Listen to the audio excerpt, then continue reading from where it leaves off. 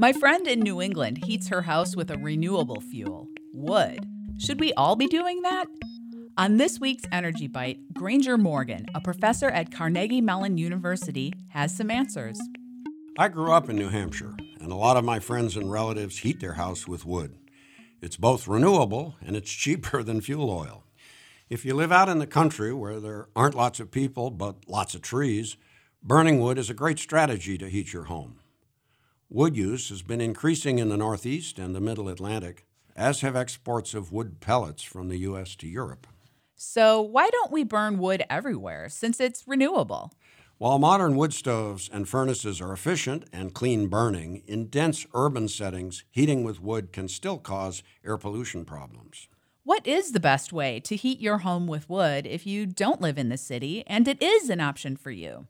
Use a modern stove or furnace that carefully controls combustion, and make sure the system is properly maintained so that there's not a risk of fire or carbon monoxide.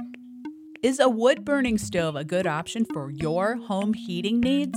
Take our poll, see the results, and ask your energy questions at energybite.org. Energy Bite is a co-production between 90.5 WESA and Carnegie Mellon's Scott Institute for Energy Innovation.